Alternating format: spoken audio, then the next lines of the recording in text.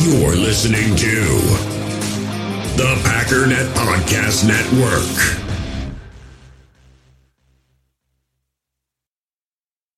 We all have smartphones, and we all know they're pretty amazing, but they also can be amazingly distracting, especially when we're around other people. So US Cellular wants us to reset our relationship with our phones by putting down our phones for $5. That's right, a company that sells phones wants us to put down our phones. And to see what we find, learn more at uscellular.com/built for us.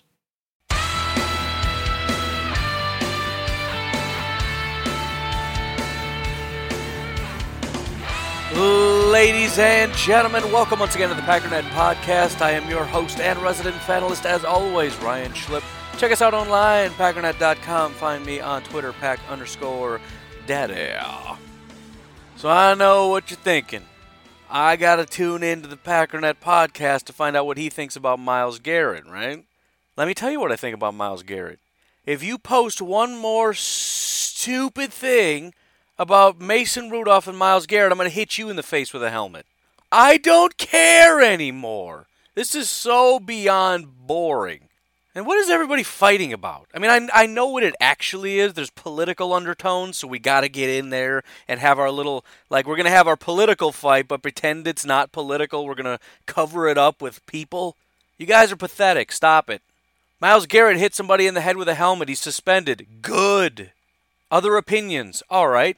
Do I feel bad for Mason Rudolph? Not really. I can somewhat sympathize with the idea that if you're going to be pulling on a guy and jawing with a guy and running up on a guy and you're a quarterback, you're probably not going to win the fight. Here's the problem, though. How many times have we seen Aaron Rodgers get chippy, or especially Brett Favre get chippy? How many times did Warren Sapp decide to spare Brett Favre's life? Numerous times he could have killed that man and didn't. The problem is nobody's willing to put the shoe on the other foot. If Aaron Rodgers starts getting chippy with somebody else and he rips Aaron Rodgers' helmet off and hits him with it, every Packer fan suddenly has a different opinion. But you don't care about Mason Rudolph, so we're willing to just start arguing about this. So yeah, I get it, man. I can, on some very basic level, understand if you run up on somebody and you get punched in the mouth, I kind of don't feel bad for you. If you run up on a guy with a helmet and he hits you with it, I mean, but two things can be true at once. You need to cool it, Mason, right? You had a bad day, you played like garbage, your team's getting smacked around, but you picked a fight with Myles Garrett. That's kind of dumb. Granted, there is a reasonable expectation he won't hit you with a helmet. I think that's fair. But you are taking a slight risk there. And then, as far as my final comment on the, suspend Rudolph, you guys need to stop it. You guys are being dumb. What did he do to warrant a he started a fight. So what? Guys start fights every day. How is that suspendable? If you walk up to somebody in football and say, what are you going to do, punk? And he turns around and punches you, should they both be suspended? No. You don't get suspended for starting fights. That's not how that works. You don't get suspended for saying words. You don't get suspended for pulling on a helmet. That's not suspendable. When it becomes suspendable is when you rip a guy's helmet off and hit him with it. Or in the case of, punching and kicking guys, which I would kind of rather he wasn't suspended, but I can understand the argument that, look, we got to enforce rules, and the rules are you can't be punching and kicking people. However, final thought on this, if anybody ever rips off Aaron Rodgers' helmet and hits him with it, I expect the entire offensive line and several other people to get 3-game suspensions by stomping that person into the dust.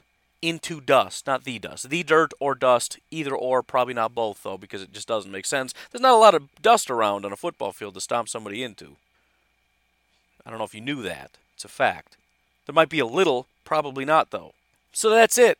Myles Garrett is dumb. He deserves to be suspended. Mason Rudolph is dumb. He doesn't deserve to be suspended. Maybe deserve to get hit. Probably not with a helmet, though. Pouncey does deserve to get suspended. He also deserves a raise, a massive round of applause. And by the way, one more opinion.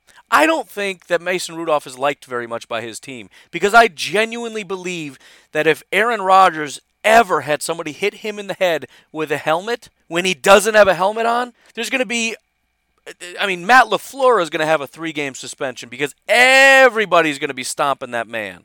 The one guy got into a fight. Everyone else is just standing around like, whoa, guys, come on now. Let's cool it. You know, you had another guy fall on him and be like, dude, cool it, cool it. It was almost like he was trying to help Myles Garrett be like, dude, you're going to get in trouble. You better relax.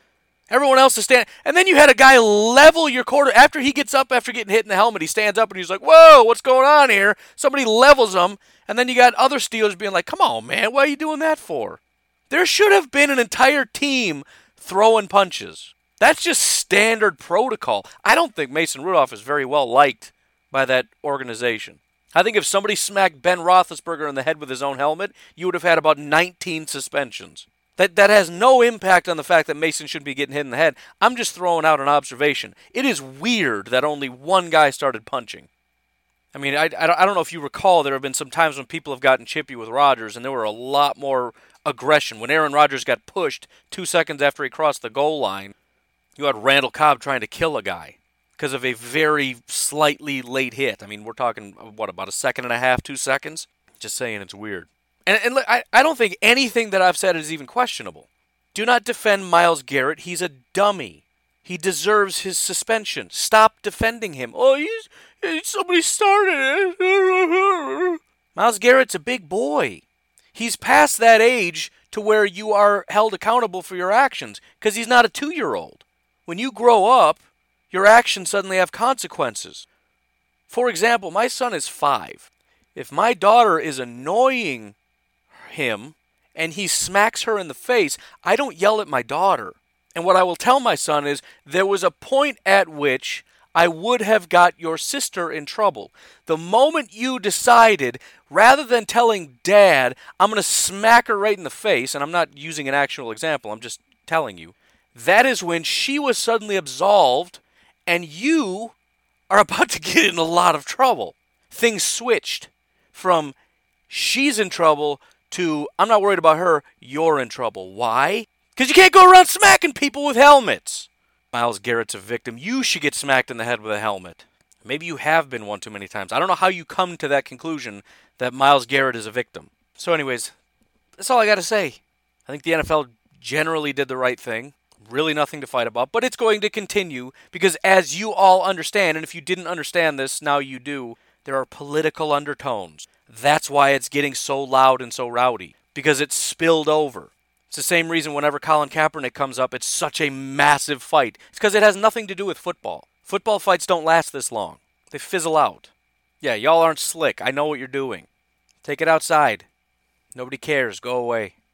Anyways, sorry about yesterday. It's one of those moments where you kind of wake up and you feel refreshed and it's like, oh man, I'm late. But then you kind of settle into the fact that you're late and don't really hurry because what does it matter?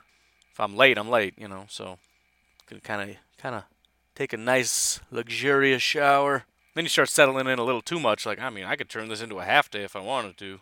But, you know, kind of picked up the pace at some point and went to work. But I do apologize. Kind of frustrating. I had some big goals for this month, and I think missing a day is going to mess that up, but whatever. As per usual, again, the 3 biggest things I'm trying to emphasize. Instagram, we got some giveaways, so go follow on Instagram. I feel like everybody that's interested has already done it because just there's nobody else. So, look, if you don't want a signed jersey, that's fine. I'll tell Jacob he can just keep his stuff, man. I mean, it's some cool stuff. I'm sure he wouldn't mind keeping all this autographed apparel. I mean, who actually cares about an Ice Bowl Green Bay Packer that signed a jersey and it comes with a certificate of office? I mean, I understand why you couldn't be bothered to follow me on Instagram. I get it. It's fine. Sorry, the frustration from the Myles Garrett thing is carrying over into the giveaways.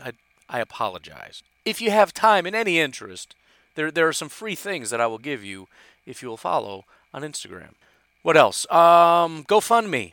We have a Packers Fans Against Cancer campaign going on from now until Christmas. We have raised a very large amount of money. I want to keep that momentum going. If you have any wiggle room in your budget, anything that you were planning on donating to the show, Patreon, whatever, and again, if you would like to pause that or anything, please feel free because I would like to focus on this and be able to give to a very worthy cause.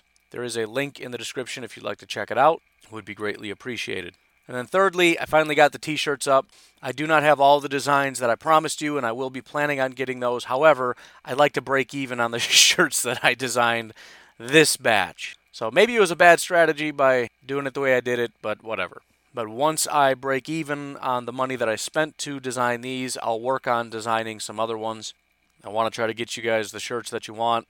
I do have some Packernet Podcast shirts. I decided rather than trying to just promote my show by putting my logo all over all the other stuff, I would just try to make cool t-shirts that you would like to wear and give you those. But if you want to wear specifically Packernet Podcast and rep the show and support the show, those are now available. And I'm not exactly sure how yet, but my wife had a pretty good idea of coming up with some ways to give away coupon codes, because I can do that, which would be kind of cool. So keep an eye out for that, I guess. I think that's it. I think we're all caught up. There's a link to the store in the description, so head on over there. I've got like 10 different designs. And by the way, there are 2 different kinds of Packernet Podcast shirts. One just says Packernet Podcast. One says You Don't Know My Truth. And I'm planning on getting another one that's going to say Trigger Warning on it, which I feel at times is appropriate. I think that's it, though. I think we're all caught up. Why don't we take our first break, start talking about some stuff, and we'll be right back. So we're in the throes of the bye week. It hasn't even been a full week, and I feel like I can't even handle this. I feel like I'm in the off season. But that doesn't mean we can't enjoy ourselves. For example, if I felt like it, we got Badgers hockey today. Got Terry Clark, the Yvette brothers. I don't know what any of these things are. Mr. Wives. I mean, that sounds great. I don't know. I mean, I'll probably just go do that right now. Mr. Wives? What? Anyways. Point is, I'm seeing all this on Vivid Seats. Probably just do hockey, actually, the more I think about it. Because just because there isn't a Packer game doesn't mean you can't have some fun. At the very least, I expect you to open up your app and see if Mr. Wives is playing in your area. So do yourself a favor, pull out the app. If you haven't downloaded it, go download it. When you do, you're automatically going to be enrolled in the Vivid Seats Rewards Loyalty Program, where you can earn credit back. Find something fun to do. Every purchase is going to be backed by their 100% buyer guarantee. And whenever it becomes time that you're ready to pull the trigger and buy something, new users enter promo code OVERTIME at checkout to receive a discount of up to $100. And also, just because the Packers aren't playing doesn't mean everybody else isn't playing, or everybody else without a bye week. Meaning, if you're into that kind of stuff, you can head over to mybookie.ag and find some fun over there. Of course, the Minnesota Vikings are favored to win the game, and I wouldn't expect anyone to bet on the Denver Broncos. However, they got the Vikings by 10. That's something to think about. I'm not saying it's a good bet. I'm just saying that's a big number, and it's something to think about. Chicago Bears are plus 6.5, with the over-under set at 40. If I'm going to look at anything, that's the one that kind of stands out the most. Granted, in order to hit the over, the Rams need to come up with about 38 points. So, might be dead on. I don't know. But there's plenty of action to go around. It's a lot of big number games, and generally when you got some big numbers, some of these aren't going to pan out. You got Vikings-Broncos, you got 49ers-Cardinals, that's 10 points. That's also in division. I don't know. You got Oakland and Cincinnati. That's 11.5 for Oakland. That's also pretty steep, but sometimes you also just got a hunch about a pick. You might look at Panthers-Falcons and just think the Falcons got some mojo, and you see Panthers -4 and you think that's easy because Falcons are going to take it. Or Jets-Redskins, actually. They got the Redskins as the favorites. Anyways, I'm rambling now because I'm getting interested in these things. But you get what I'm saying, right? There's fun to be had. If that's not your thing, again, we got season long with Super Bowl. You got divisional championship. On Sunday, you're going to have the prop bets. You got in-game betting. You got whatever it is you want to do. Just remember, if you join right now, MyBookie's going to match your deposit halfway, all the way up to $1,000, which means if you deposit $2,000, you get $1,000 in free money to play with. Just use promo code OVERTIME to activate the offer. Once again, that's promo code OVERTIME to take advantage of MyBookie's generous sign-up offer. Visit mybookie.ag. You play, you win, you get paid. So first of all, I did get a question regarding sort of the red zone statistics. Justin reached out and said that he had heard that the Packers are top 5 on offense, top 10 on defense. I don't know if I can pull up ranking, but we can look at the specific, in other words, instead of overall ranking, kind of look at specific statistics within the red zone and kind of see where they stack up against other people or whatever. So let's take a look at what we can find. First of all, number of passes to the end zone. These are end zone throws. Aaron Rodgers is actually second in end zone throws. He's tied with Jameis Winston. He is behind Russell Wilson. He has 31. Russell Wilson has 39. Now, The interesting thing isn't so much the total number, but the end zone throw percentage. Aaron Rodgers is actually 16th at 2.3%, which means he's throwing the ball to the end zone a lot, but there's not converting a lot in the end zone. Now, we've seen that, right? We're very accustomed to seeing the Packers throw when we get down in there and converting those into touchdowns, and they're not actually having that much success, and they haven't in quite a while. That's where the success of the run game has helped out quite a bit. And a big part of that may have to do with the receivers that we have. I know Davante is pretty solid, but he was out for some time. And I also don't necessarily think he's on the same level as what we used to have with Jordy Nelson, Randall Cobb, and those guys in the scramble drills and all that stuff in the end zone. In fact, I don't know if you've noticed this, but it seems like every time we get down into the red zone, Davante comes out. Now, if we stay in there long enough, he'll come back out, and then Aaron immediately throws a pass to him in the end zone. But it just seems weird. Every single time we get down there, he gets yanked. Right now, the guy with the most amount of targets in the red zone is Jimmy Graham, who is ranked 29th in the NFL.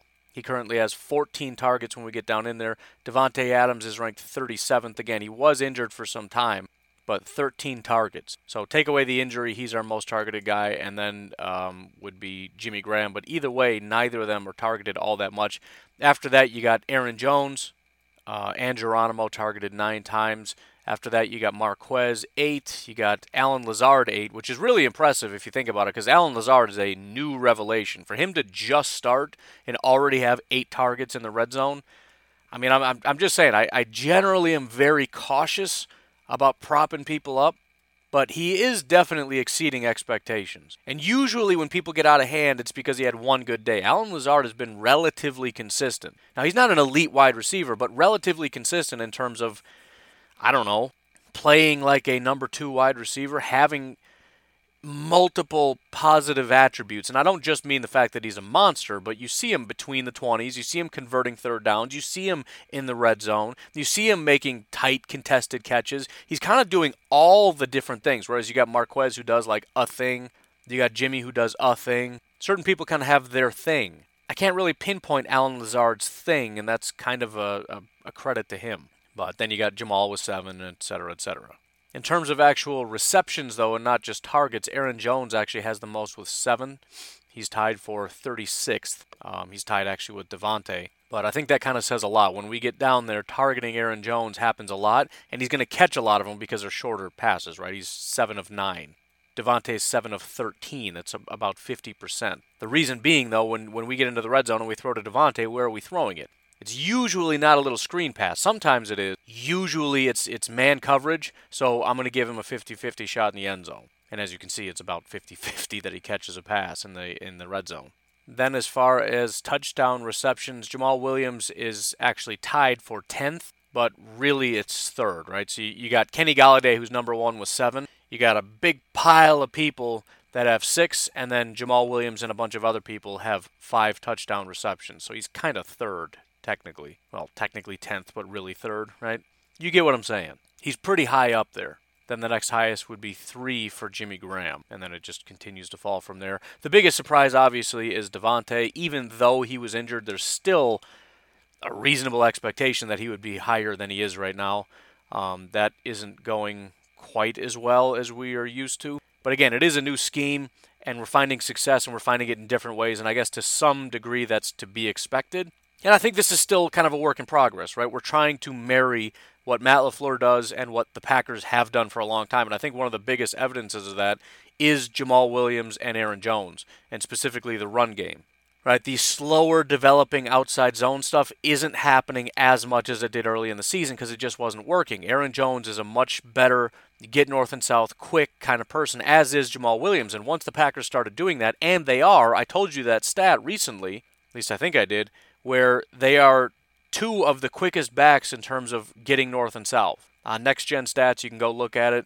They are some of the fastest backs as far as not spending time behind the line of scrimmage. Matt LaFleur likes that, right? Sort of that slower developing outside zone stuff. It wasn't working. He decided to change the offense a bit to allow them to do what they do best. And of course, he breaks it outside on occasion, but generally the design is more inside now. And it's having more success. So that's kind of an area. So now, how do we morph? Because a lot of it is built off the outside zone. So how do we continue to build my offense while not using a core component of my offense, which is the outside zone stuff. So it's still kind of a work in progress, and I'm guessing they're still going to continue to tweak these things and figure out, okay, how do we get Davante more involved? How do we do this? And Matt LaFleur has kind of proven to be able to find ways to do what it is we need to do. So we'll see. And that's, as I've said, also encouraging because the ceiling is much higher for this team. It's just a matter of trying to reach it. As far as end zone targets, right before we're talking about red zone targets, so that's once we're inside the 20, what's going on? This is end zone target. So Jimmy Graham is actually quite high on this list. Aaron Rodgers likes to go to him. Jimmy Graham has 7 targets, so he is tied for 10th. And again, it's one of those situations where he's not, Kenny Golladay and DK Metcalf have 13, Mike Evans 12, Auden Tate 10. And then you got a huge pile of guys with 8, and then you got Jimmy and a few guys with 7. Jimmy, by the way, is tied with guys like Stephon Diggs, Keenan Allen, Austin Hooper. So he gets targeted a lot. The problem, though, let's look at some of these. Kenny Golladay, 13 targets, 4 touchdowns. DK Metcalf, 13-4. Mike Evans, 12-4. You got DJ Chark, 8 targets, 5 touchdowns. Tyler Lockett, 8 targets, 5 touchdowns. Adam Thielen, 8 targets, 4 touchdowns. Preston Williams, whoever that is, 8 targets, 3. Austin Hooper, 7 targets, 4 touchdowns. Keenan Allen and Stephon Diggs, 7 targets, 2 touchdowns. Jimmy Graham, 7 targets, 1 touchdown. Come on, man. 1 touchdown on 7 targets?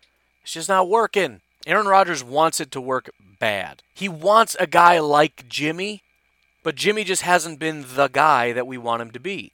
Aaron Rodgers wants so desperately to have this big, freakish monster tight end that he can just launch it up to, and it's an automatic touchdown, and he's been trying. He has given Jimmy Graham 7 opportunities, and I'm sure not all 7 have been great for Jimmy. I'm sure there's been a couple bad passes, some that are never going to get caught. But for him to only convert 1 of 7 is a little bit disappointing. A few other stats I was able to pull up here. We've got statistics inside the 20 as well as inside the 10.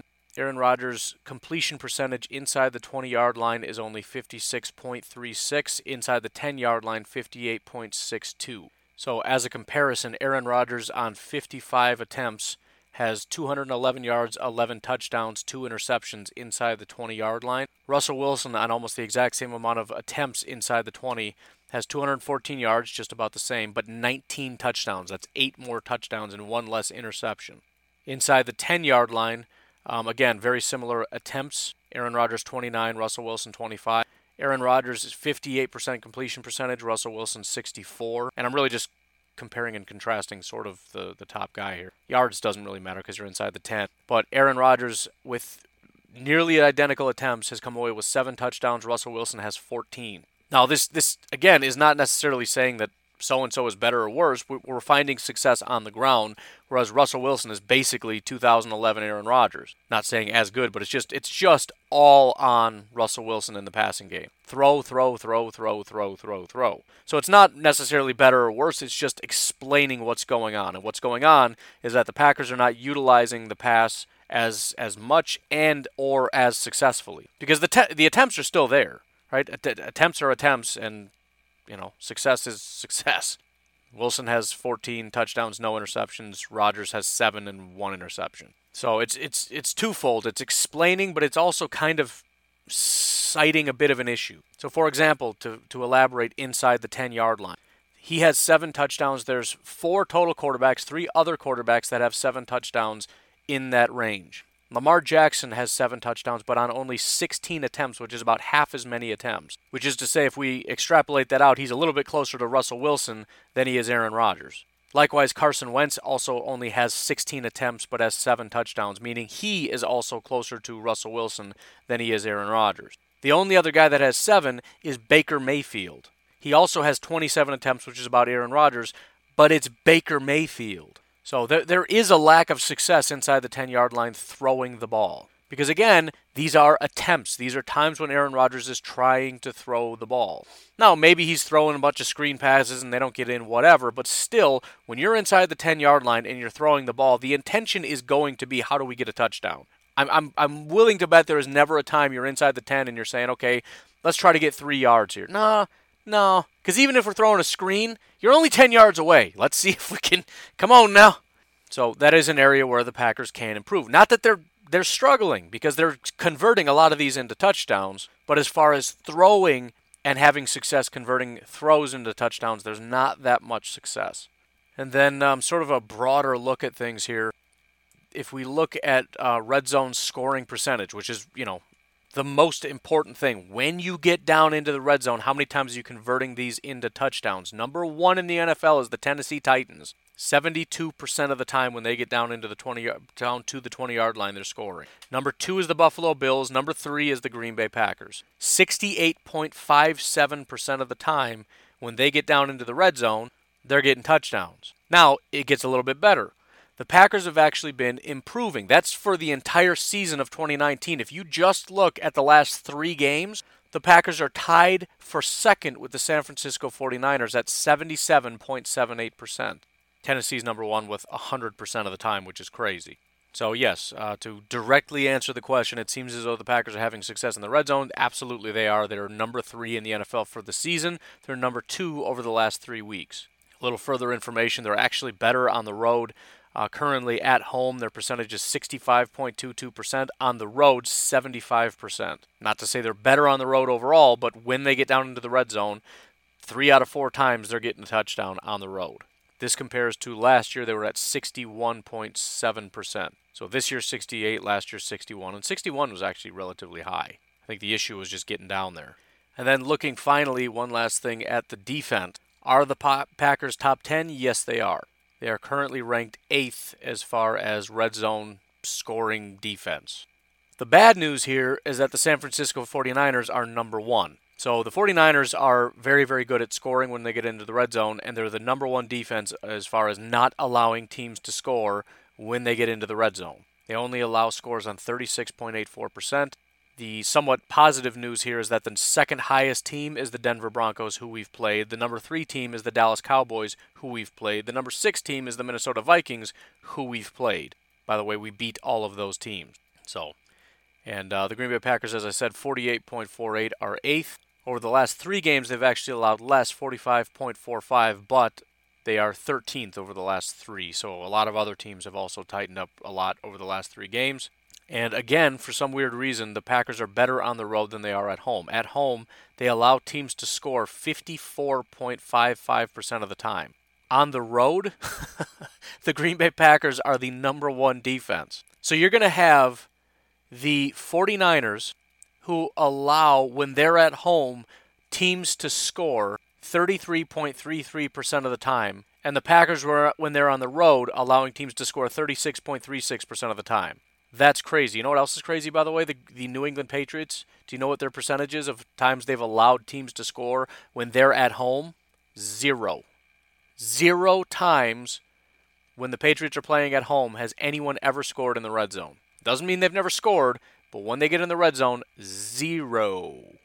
That's crazy. But yeah, I mean, if you were to read into that, you could say that this is going to be a low-scoring game. The Packers do not allow a lot of... Now, the Packers allow a lot of big plays, so that's going to need to be nipped in the bud for sure. Because if you got the 49ers throwing 60-yard bombs for touchdowns and the Packers are saying, okay, we're going to try to do what we do, which is get inside the 20 and run it, and the 49ers are like, no, sorry, we don't allow that to happen, this is not going to be great for the Packers.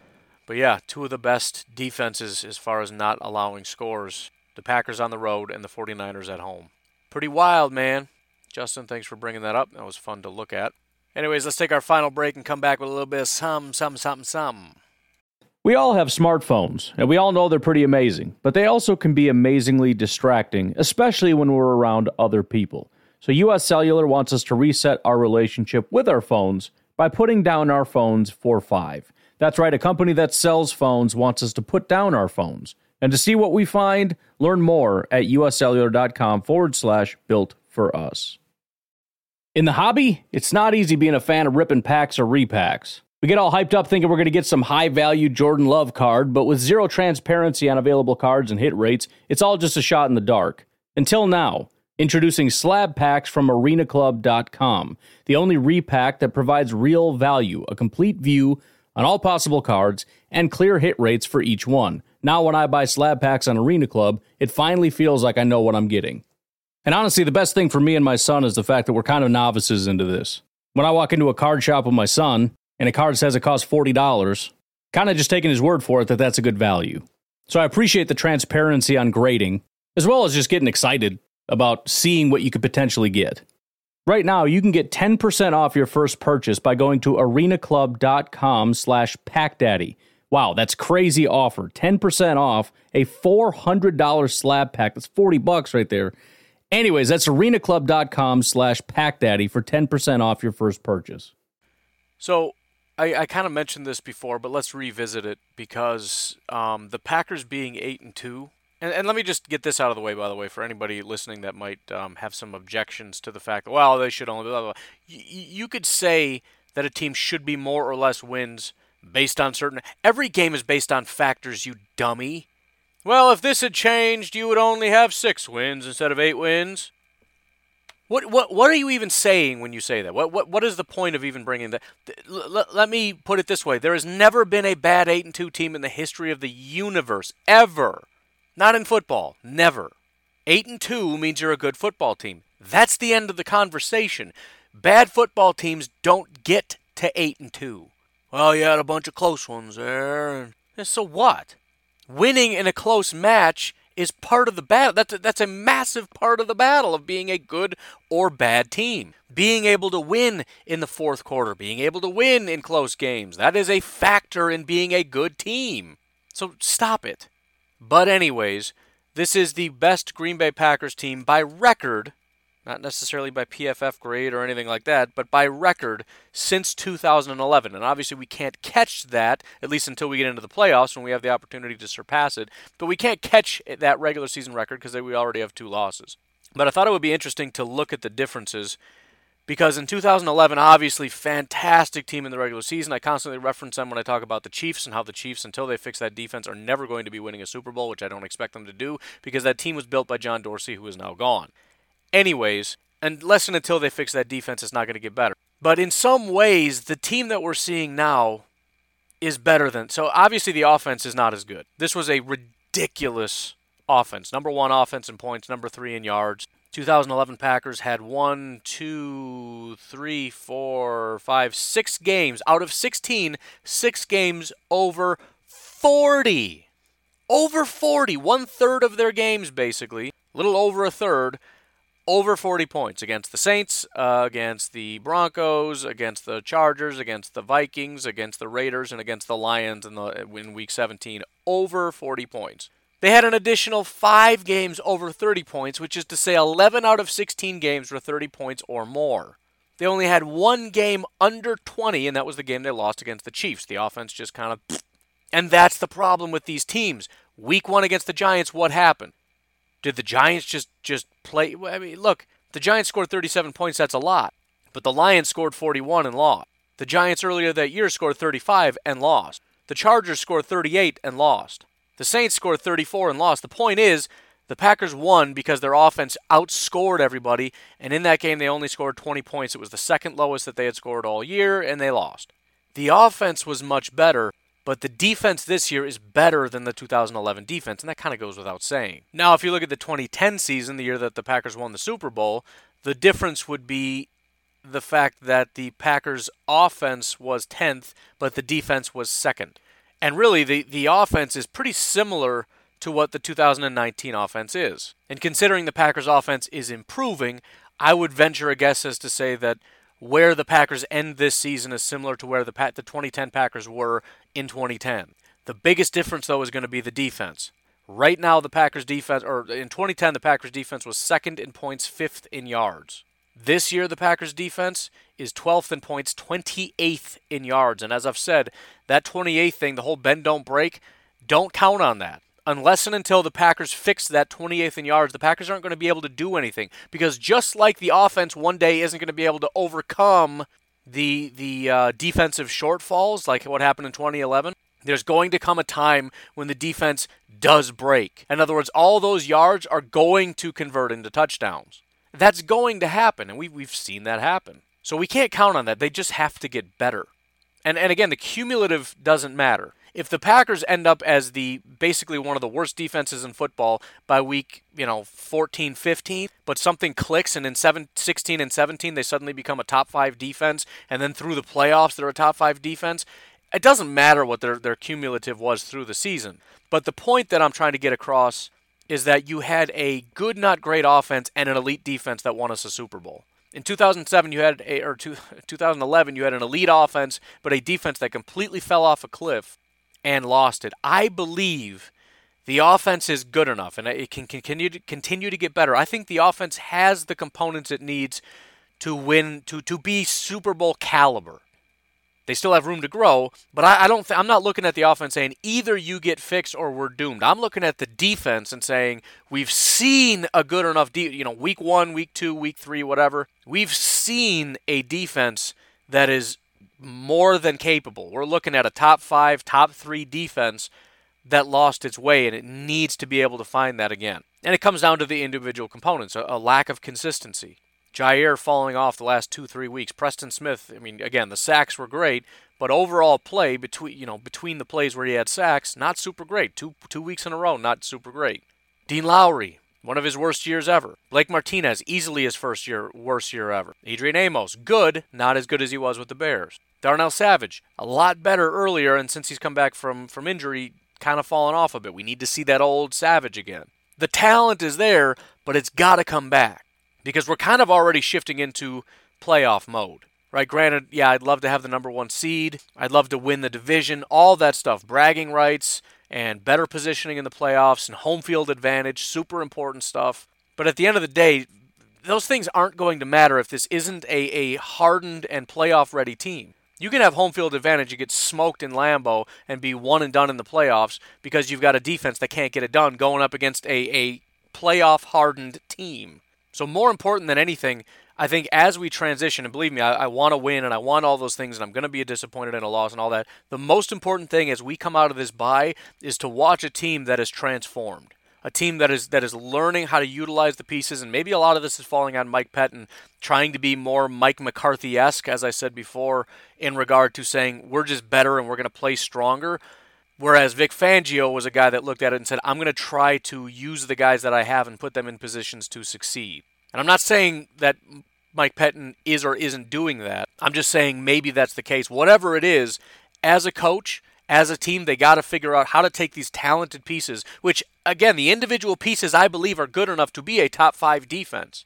But they're playing like a bottom 10 defense at times. And I'm not buying the bend, don't break nonsense. It's great, and that was why the question was brought up. We looked at red zone defense. It's unbelievable, but expect the dam to break. You can't be 28th in yards allowed and expect to only be 12th in points allowed forever. Eventually, some of these teams are going to convert the touchdowns. It's also wearing out the defense when these long sustained drives are allowed. You're keeping the offense off the field, which is not allowing them to rack up points and rack up yards and tire their defense. It's not a sustainable way to play football to be 28th in yards. Gotta stop it. Jair has to play better. Kevin King has to play better. These guys need to be locked down. You can't be playing good for 75% of the time and then give up 5 big plays for 200 yards. Well, I was good the rest of the game. Doesn't matter. We're going to lose. And so I think coming out of the bye, that needs to be the focus, not just wins and losses, but is this team improving? And that's one of the massive benefits of PFF is to be able to actually pinpoint. Again, they're not a perfect grading system. They're not any of that stuff, but it's the best that we have available outside of going to Matt LaFleur and saying, hey, man, can I peep your grades real quick? Of course, that would be better. But this is the best we have. But it would be a way of tracking throughout the season and coming out of the bye who's performing better, who's starting to tighten up, right? Kenny Clark's starting to emerge. Hopefully that can continue. Za'Darius has never taken his foot off the gas. Right, the offense is emerging. Devontae's coming back. Rodgers is getting into a rhythm. Our running backs are really looking great. The offensive line is still very solid. Not perfect, but generally very solid. It's just about hardening. It's about forming an identity and holding to that identity and playing good, solid, consistent football for 4 quarters. That's what needs to emerge out of this bye. Because if bottom line, if I had to pick between a playoff hardened team that gets a wild card or a wildly inconsistent team that has a first round bye, give me the hardened team. Give me that team that's ready to fight and to grind and to play 4 quarters of Aaron Rodgers' best, of Za'Darius' best, of offensive and defensive grind, I'll take that grind. And we'll go to your stadium and we'll smack you in the mouth and we'll move on to the next stadium. We don't need to be at home to win. We need to be a playoff caliber team. And right now it's a little bit flux. Could not think of a word. We'll go with flux. And that really is the difference between good and bad teams. The teams that get knocked out of the playoffs are the teams that are white hot but inconsistent. Right? Baltimore Ravens, right? They were just crazy awesome but crazy garbage at the same time. They got smacked around. Because it's when you go up against these hardened teams like the Patriots, you're done. You're done. You have to be. It's consistency is more important than wildly talented in one aspect. We saw that when the Packers went against the Falcons. Not that the Falcons are overly elite in every phase of the game, but the Packers went up against the Falcons as a team that could throw up 50 points but no defense whatsoever. And it was over very quickly because it became first team to kick a field goal loses. Packers started kicking field goals, and it was done because the defense had no ability to stop anything. And even if they had beaten the Falcons, they would not have gone on to beat the Patriots because the Patriots would have absolutely embarrassed them. The playoffs are sort of a different, it's almost like a different game. And that's why I've been trying to give you that example of the Chiefs. The Chiefs are a kind of team, even though they're trending downward, but at full strength, whatever. They're the kind of team that dominate the regular season, but cannot pull it off in the playoffs because you go up against hardened teams that really, and it's the old adage, defense wins championships. I think there's a lot of truth to that. Defense brings in a sort of stability. 2011 Packers were the exact opposite of stability.